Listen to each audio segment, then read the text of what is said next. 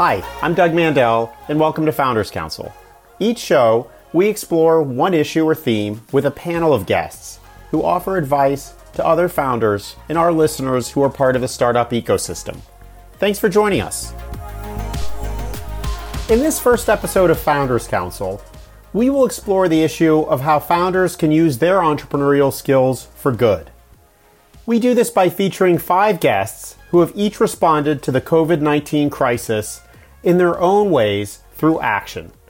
From just showing up at the state capitol and becoming a vital member of the government's team, to testing an entire town, you will hear stories that will inspire you. More importantly, you will learn from these founders on areas including how they found the courage to act, how they balanced family and their jobs, and what advice they would give their own 28-year-old selves to get involved and make a difference. You will also hear some quotes that will move you. One that has stayed with me is the Special Forces motto, "No one is coming, it's up to us." That really summarizes the attitude and energy of all of these guests. Our guests today are Robin Chan, Yuri Engstrom, Raj Kapoor, Reina Kumra, and DJ Patel, all of whom are friends and know each other well through the startup ecosystem. Before we begin, I'd like to remind listeners that anything discussed here are not necessarily the views of myself or our law firm. Also, while the advice is very good, it certainly can't be construed as legal advice. I hope you enjoy the show. So let me introduce our panel and then we'll start addressing these questions. First, we've got Robin Chan at the top of my screen. I don't know how he appears at your screen. Reina Kumra, DJ Patel, Yuri Engstrom, and Raj Kapoor. Robin, why don't we start with you? Thank you, first of all, for being with us. Of course. Just a quick introduction about myself. I started a few companies in China and the US. And based on that experience of building companies in Beijing and in San Francisco, when the coronavirus epidemic started, I realized that I could add a unique contribution by bringing those resources to bear and providing direct access to supplies from China and getting it to the medical front line, working with state governments and hospitals throughout the US. And so we started in late March. We rushed in so fast that we had contracts with the state governments before we had a bank account with SVB. Now we've have either landed or in flight have shipped 8 million PPE across state governments, large hospital networks, as well as clinics, and we call the long tail of needs, like, for example, nursing homes. Got it. Thank you. Reina, welcome. Thank you so much for doing this today. Thanks. I'm happy to see everybody. So I run a fund here in LA called the Fund LA. And I have been an entrepreneur and I have also been an advertising industry executive. And I have also worked a lot around advocacy, around tech ethics. And I very accidentally fell into working on COVID when I made a very small donation of masks to a local hospital with some friends, Rob Kramer and Jen Lang, and we saw that the 26 masks that we gathered out of our earthquake kits given to that hospital made such an incredible difference. We were applauded out by the staff, and we thought, oh my gosh, we have so much more to do here. And I had a little bit of bandwidth, and so we thought, what's the best way to get everyone engaged in local mask collection and donations here in LA. We set up a text hotline with Twilio. And I was also sitting in between lots of friends who were working on getting PPE to different places. So I was just watching as friends like Robin were getting things manufactured and shipped over. I was volunteering for Project N95 at that time, and I was tracking the fraud rates, which were hovering around 90%. And I was very concerned that we weren't going to get enough shipment in. So we set up this text hotline essentially to get everything that was domestically available out of people's houses and into doctors' hands. Wow. And that has since, we're now announcing our partnership this week with Get Us PPE to take the text hotline nationally. And we're doing a couple other things around the long tail that Robin mentioned as well with seniors and food. And we've also moved to fabric masks and homeless shelters and foster care system delivery. That's amazing. Thank you, Raina. Raj, you're one of my few friends I know who've actually personally been impacted by COVID. Could you talk a little bit about that and then what led you to get involved the way you're doing it? Sure. Back in March 16th, I was an early adopter of the COVID virus, I think, amongst the cohort. And when it was a pretty difficult time because there's a lot of unknowns, especially back in mid-March. So every day kind of waking up and being not sure what's going to happen in terms of symptoms. In a search for information, I found it was very difficult to find anything that was solid on what to do. And then also what happened is that as I progressed and I was feeling a little bit better, I noticed that other friends who had the virus were nervous about talking out about it and were seeking help. So I went public on Facebook and really just saw an outpouring of support. Through that process, I was also sent a number of interesting serology tests for people to see if I have antibodies. They literally came in lifts to me from San Francisco, and entrepreneurs trying to do good with UCSF and other institutions. And I probed into that and found that the testing and the research that's going on was happening at a rapid pace, but getting patients recruited, whether it was for these serology tests, whether it was for testing treatments, whether it was for vaccine development, and of course, massive amounts of observational studies just around people's symptoms and what happens, was very haphazard. So being an entrepreneur, I started a few companies and was a VC for also 7 years. Now at Lyft, I decided to do something about it. And first I was going to create it, but of course, first wanted to make sure I didn't reinvent it, so put a message out. And another friend, Jennifer Fonstad, found a startup that was doing a registry for all sorts of conditions. And I talked to the CEO, and they quickly agreed to cut a version of their registry just for COVID-related research and make it free. And also on the consumer side, bring people in through a screener. And so we launched mid-April. We have about 1,200 clinical research trials going on. The need for patients is massive. We need 858,000 patients volunteers for intervention trials, where you actually get something due to whatever condition you're in, COVID positive, COVID negative, or if you're untested. And we need actually 20 million people to sign up for observational trials. And this is worldwide. So there's a massive need. And so now we're just really focused on one of the other challenges as an entrepreneur is customer acquisition. And trying to convince big companies like Facebook to spread the word about this when they're just trying to stop spreading misinformation. So this is the current entrepreneurial challenge that I'm knocking my head on. Wow. Well, thank you for that explanation. I should also mention to our viewers that one of the really special things about this podcast in particular is all of these guests know each other. They're actually all friends. The Silicon Valley ecosystem, the startup ecosystem is pretty small in that way. And it makes this particular podcast, I think, unique and special. DJ, welcome. Thank you very much for doing this, especially given that you're traveling between your home and Sacramento. I assume that's several times a week or during the week, and on the weekends you're with your family. But tell us about how you got involved and what you're doing. Yeah, thanks for having me. And always not only an honor and a pleasure to be with everyone in this group. If there's one thing I would say, if it's actually hearing as what everyone's doing is a good reminder of what inspiration looks like. And so thanks for reminding me, giving me a little bit of fuel this morning. So I've been tracking COVID for a significant period of time, largely because of my day job.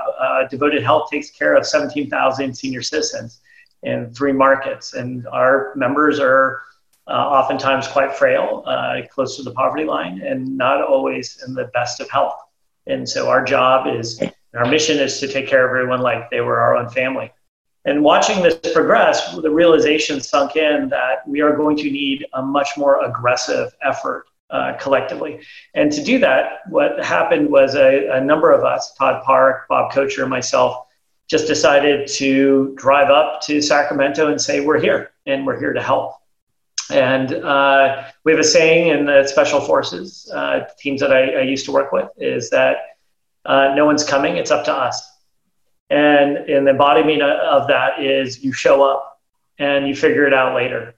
So we showed up, and as a result, we've been really working on a number of aspects from California, including how do we think about the impact of COVID, but also what is the prevalence of COVID, what should our testing strategy should be, how do we think about contact tracing, what is the progression and what's coming next for COVID, and how to manage the various aspects of COVID, not just as a state, but within small communities as well. There's many groups and populations that don't have access to care. And how do we ensure that those populations also have a shot at good recovery and the technology and the support systems that many of us are very lucky and fortunate to have. Thanks, DJ. That is an amazing story in terms of just showing up, and we're going to circle back and talk about that in a minute. Yuri, welcome. It looks like you're actually joining us from your car. Would you tell us where you are and then a little bit about you and your journey in terms of what you and a handful of people close to you have been doing in Bolinas?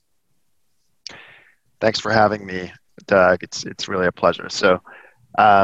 I am in Bolinas, California. It's about an hour north of San Francisco. And as with each of the others on the call, my background's as a founder. I started Jaiku, was sold to Google, and then Ditto, another company that was sold to Groupon, and then eventually became investor, partner at Yes VC, together with my partner Katarina Fake. We're an early stage fund focused on companies powered by social movements. And I live in Bolinas, and on March 20th, I read an article in The Guardian about the Italian village of Vo that had tested everyone and managed to eradicate coronavirus. And this was right around the time that northern Italy was being hit really hard by COVID. And so I thought, could we do the same here for our community? And in 3 weeks, and I'm going to show you, I'm stepping out of the car on this dirt field behind me here that I hope you can see, which is right next to the fire station. That's the Bolinas fire station there behind me. We tested everyone in town. It's about 1,680 people is the population of Bolinas. And we tested almost 100%. And then a few days later, did the same in the Mission in San Francisco and tested almost 8,000 people in total. And it was pop-up testing. So, these are literally, we used wedding tents and lots of volunteers. We raised the funding for it on GoFundMe and found that there were 0 negatives in Bolinas. We had 2.1% positives in the Mission. And right now I'm figuring out how we continually monitor. And basically we want to keep Bolinas COVID-free and eradicate the disease in San Francisco. And I'm talking to a bunch of other communities now that, inspired by this, also want to test themselves. And hopefully this will become much more widespread very quickly. That's great. And for people who don't know, given that I think we're going to have people listen to this podcast all over the world, Bolinas is about 45 minutes or an hour outside of San Francisco, across the Golden Gate Bridge, and it's a small town, right? Yeah, 1,680 people, the population. We tested 1,876 people. We had a few hundred local first responders from the West Marin County area, so we pretty much got everybody. And so one of the interesting discoveries for us was we thought testing wouldn't it was just not possible. There were no tests, and it's completely the opposite. And our discovery is just, there's lots of lab capacity, but nobody was doing the actual testing itself. So actually the nuts and bolts of, setting up testing sites, and basically what we did is, sent text messages and, social media to people in just a number of, 4 days, basically tested everyone. So it's totally doable. For the price of one ICU patient, we tested the entire town. Wow. One of the things that I've realized over the years in working with founders, and I think all of you share this in terms of your approach to this virus, is thinking outside the box. I mean, this idea of what DJ talked about, which is just showing up to get things done, and all of your stories really resonates with me in that regard. In fact, Robin, I think I spoke with you on my very first week after I joined Withers. You had self-isolated in the middle of another small California town, yes, thinking that you had COVID. I don't know if you did or not, but it was at that time that this idea of getting face masks from China came to you, right? I mean, you were working on it as you were suffering from an illness. No, I did not have COVID, fortunately. But the journey for us was, it's just started informally with a bunch of friends online wanting to help friends who needed PPE. And so there were two groups of friends that were trying to bring small shipments of supplies to their Facebook friends. Based on the friendships that we had and the history, we just said, why don't we just all work together and do something bigger? And instead of just giving to a few friends, let's go help the front line. And because of all the shared history, we were able to work together without even being in the same room.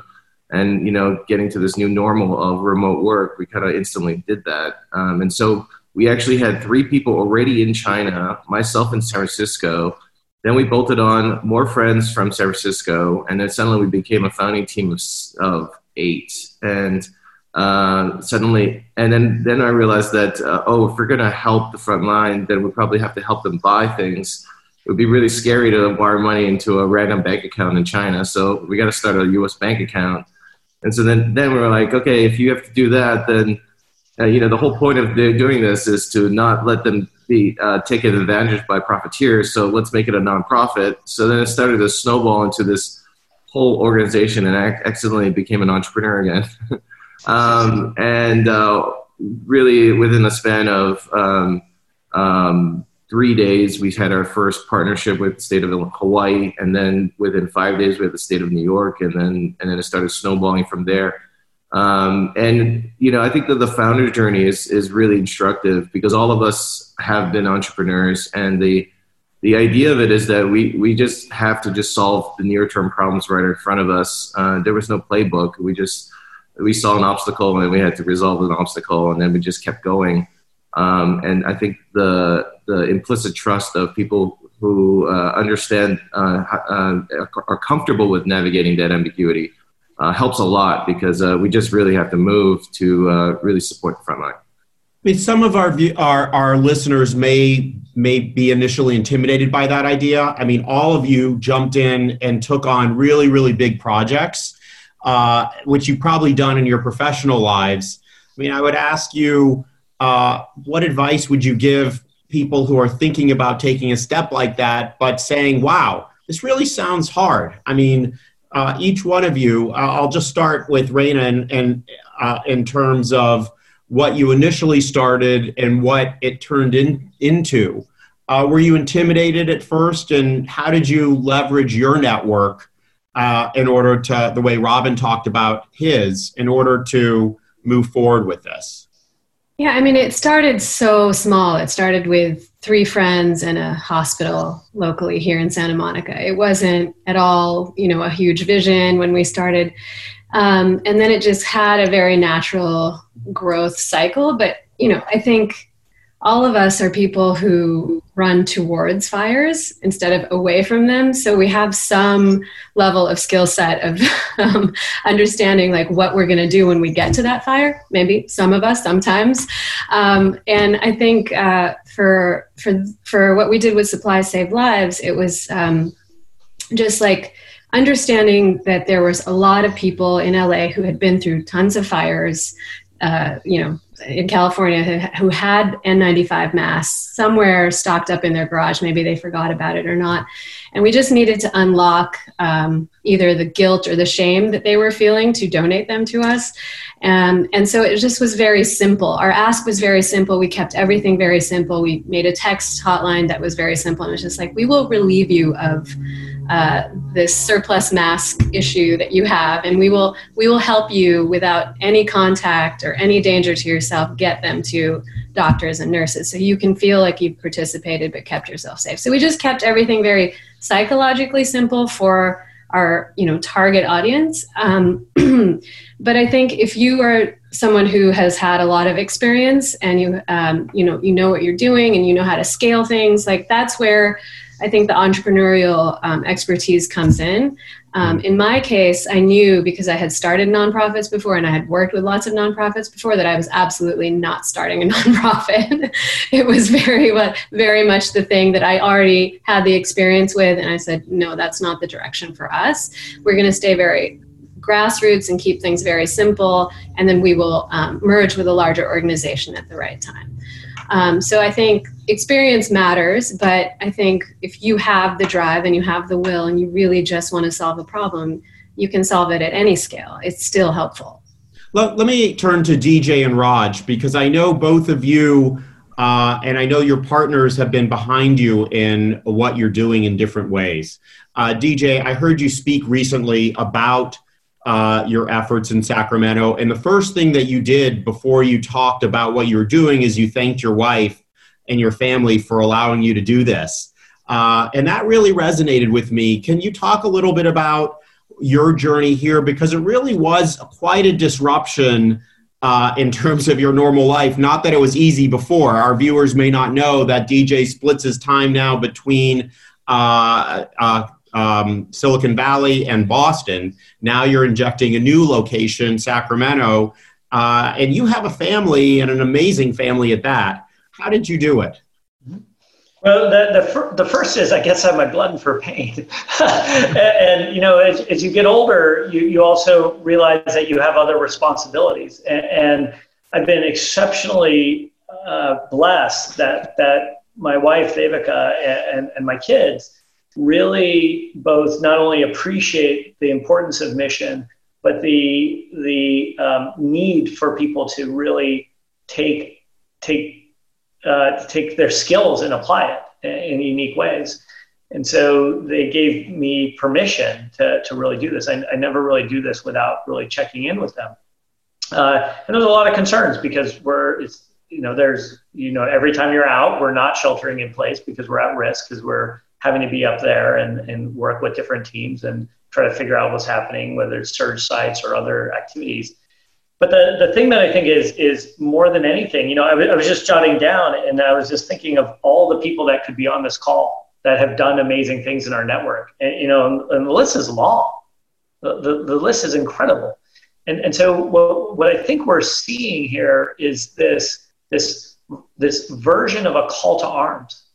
And this ability and this idea that we all have unique skill sets, but there's one domino that tips them all over, is that you just start. You just start with a harebrained idea. You call some friends and you say, what about this? And that starts the snowball. But you have to start with a call, because if you're not the spark that is that beginning, nothing happens. And it's not that I think that we're all founders or other things.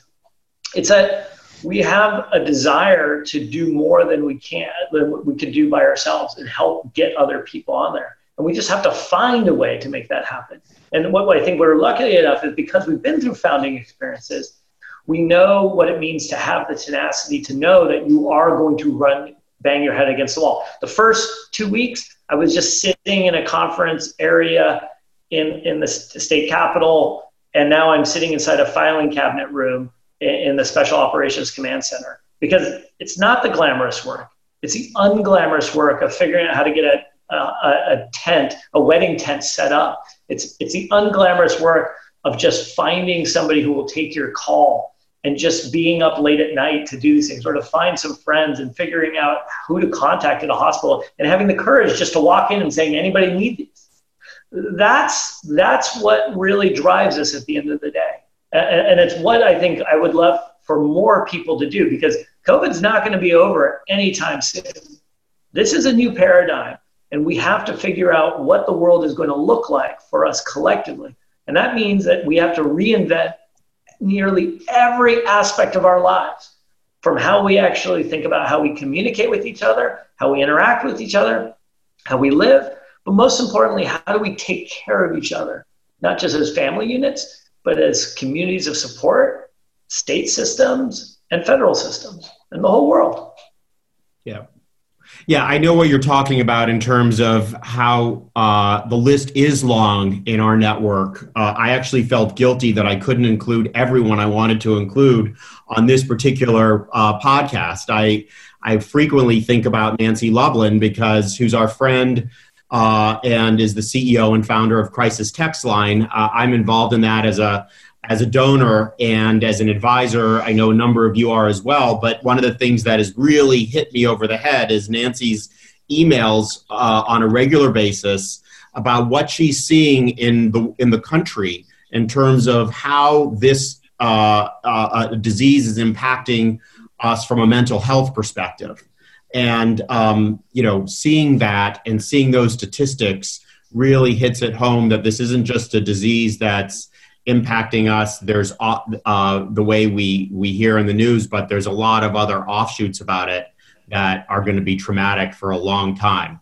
Raj, what about your situation? Because I know that your wife and partner is a physician, and I know you also as a family have been dealing with COVID and its impacts, as well as what each of you have been doing. Can you talk about your response as a family? Yeah, unfortunately, I gave her the gift of COVID too, I'm pretty sure. And also, I think I gave my two older kids, I have 4 children, so the 2 teenagers, the gift. And so, timing is never great for any entrepreneurial activity. There's always an excuse of why it's not good timing to do it. But, and of course, my day job isn't exactly unaffected at Lyft by this crisis. So there's certainly a lot going on. But at the same time, what I've always told my children also is that when you're in a privileged situation like we are, I kind of use a venture economics rule in giving back, which is that you've been given privilege. Your job is to return a multiple out to society. And if I keep on saying that to my children, but don't act on it, what kind of role model am I? And so I think this was something that was super supported also, like DJ said, for my family, because of the mantra that my wife and I try to instill in our children about that. And Lydia has been very involved. And in fact, she helped come up with the idea. She's acted as a medical advisor.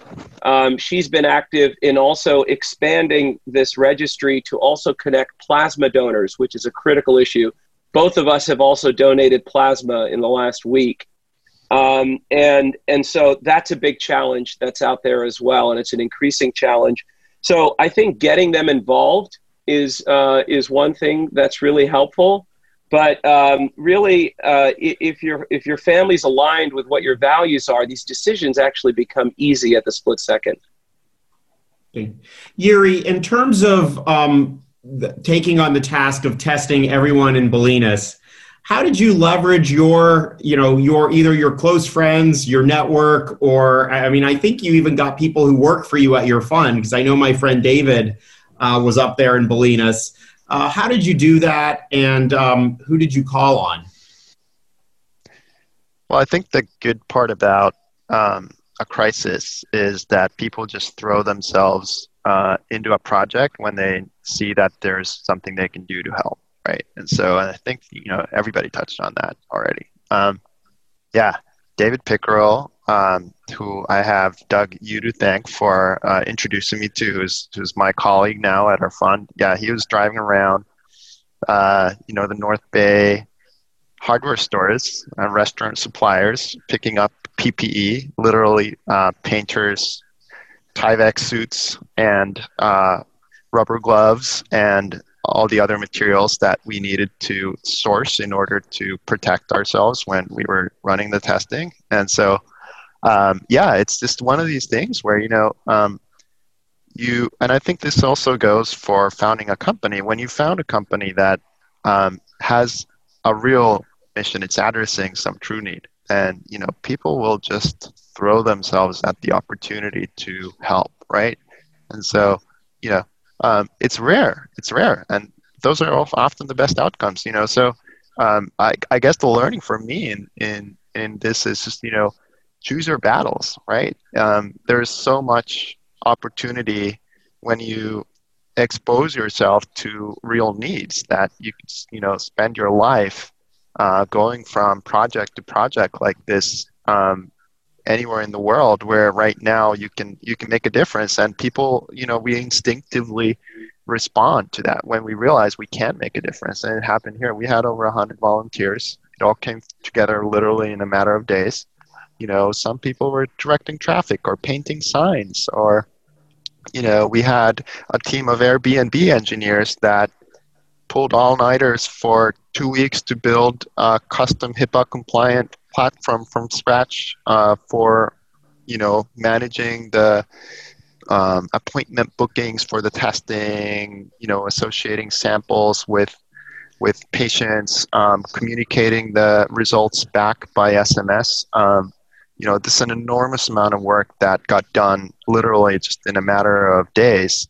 And what's more inspiring than that, right? Nothing. And I think that in the Valley particularly, that oftentimes somehow gets kind of forgotten about, because we talk so much about venture financings and, returns and, billionaires or whatever. But all of that is just it's a byproduct of people who care, right? Coming back to what DJ was saying about, it's fundamentally kind of coming back to that question of we're going to need to reevaluate, how we care for each other.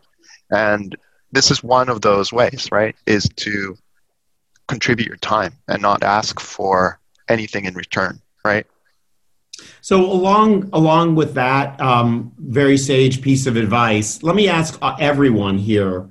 You mentioned David, who works for you. David is, I think, 28 years old, and he's really who I think of as the real target audience for this podcast. It's someone in Silicon Valley, a young man or woman who hasn't yet made it the way you all have made it. But is out there in the midst, and they're probably listening to this, and they're probably saying, how do I make a difference? How do I do this? So I know we've all been asked a variation of this question, but what advice would you give to your 28-year-old self as you think about what you were doing back then? Long time for me, going back there. What would you do, or what advice would you do for the listener who's thinking, okay, I want to do something. How do I do that? Why don't we start with DJ, and then we'll just go around. We're already at 30 minutes, and I want to be very mindful that I'm eating into your Saturday morning here. So I think this will be a good question to hear from each of you on. DJ? It's such an interesting question about the age of 28. So when I was 28, I had just entered my first time in public service. So I had just gotten married, my wife was in Manhattan. I was in Maryland, just outside DC. And I jumped into public service largely after 9/11. And, I had an incredible amount of adventures around the world. I wasn't really burdened by trying to manage a family with kids. We could travel a bunch. I got to work on amazing things. Raina was at the State Department also. And I think about something that Ash Carter, who's the Secretary of Defense, has said and has stuck with me, is that security is like air. You only know you need it when you don't have it. And it is something that really resonates. That is, we're realizing what it means not to have air right now, and that the things that we took for granted. And the thing that also he says that I think is really important is the stories that you tell your kids and the things that you remember. Like, are we going to talk about the stories of the days of what we did in our companies? Or are we going to talk about what we did in this moment? What will be the stories that we tell the future generations?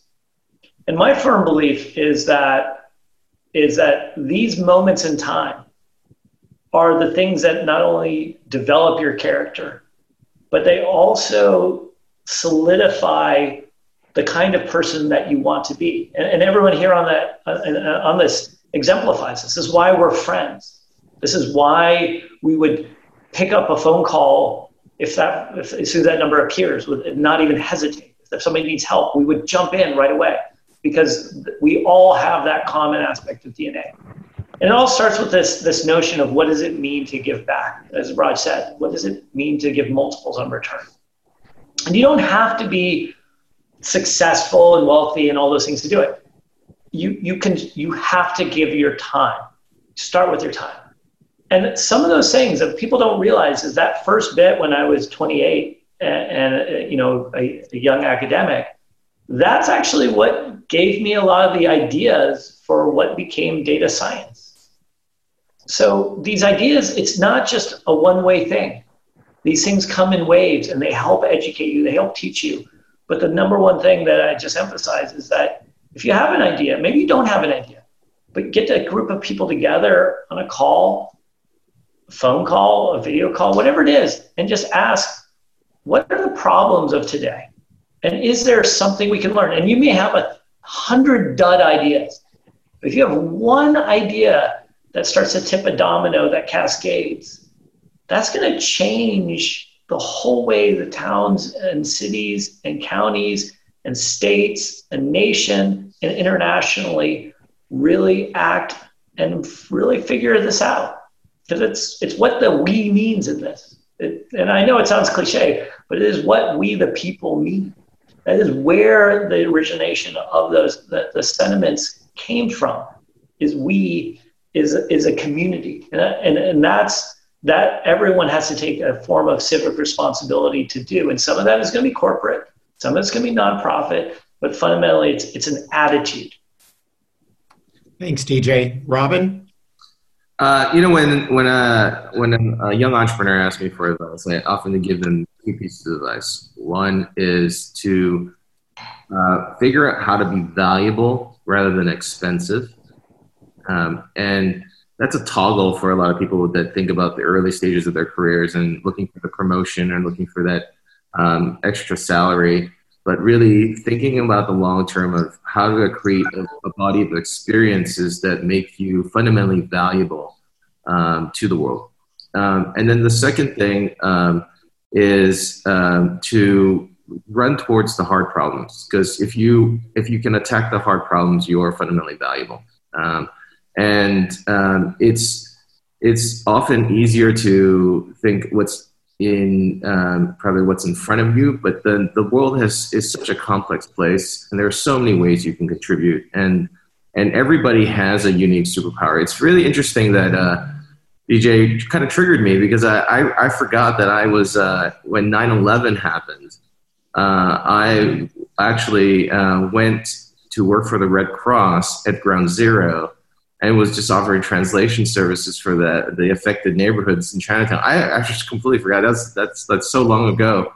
And Doug asked us earlier, gave us this questions about whether you did public service. And sometimes, you don't realize that, when things happen to you or to the world just happens, how do you react to it is really the calling. It's really, that moment where you say, okay, do I have anything to give? And at that time I was like 21, 22. And what did you ask yourself, what could you do at that time? And well, I had another language. And so, and in this context, with more experience, I could bring more ways to help.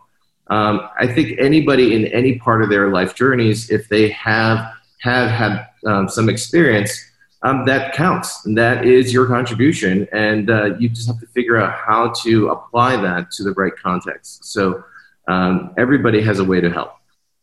Thanks, Robin. Raina? So my advice to my 28-year-old self or other 28-year-olds, if you don't yet have children, do everything you possibly can, because you are so much more productive before you have kids. At that time, I think I was always doing work that was sort of, half professional and half giving back. And just being a giver was very natural. I grew up with parents who really instilled that value. And it was a wonderful thing to incorporate into daily life. I could do a lot more of it. I think now, I have a 3 and a 6-year-old. It's complicated. My time is not all my time anymore. And I would work on this all day long and think about how to solve these problems all day long. But I have little ones to take care of and a household to run. So I think that piece is really important. If you have the time, be as productive as you can and help as many people as you can if you have the will. And then the other thing that is always comes to mind around times like these is that Lenin quote that there are decades when nothing happens, and then there are weeks where decades happen.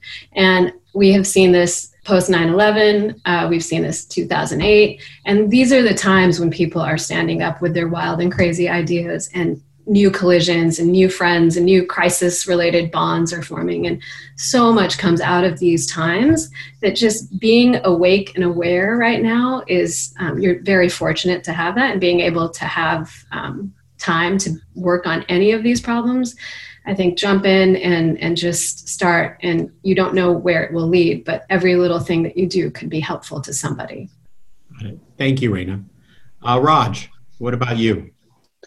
Yeah, going back to the 28-year-old self, I mean, even going to the current self, I think the key is not approaching one of these things and saying, oh my God, it's overwhelming, I have to do a billion things. It's really figuring out your comparative advantage.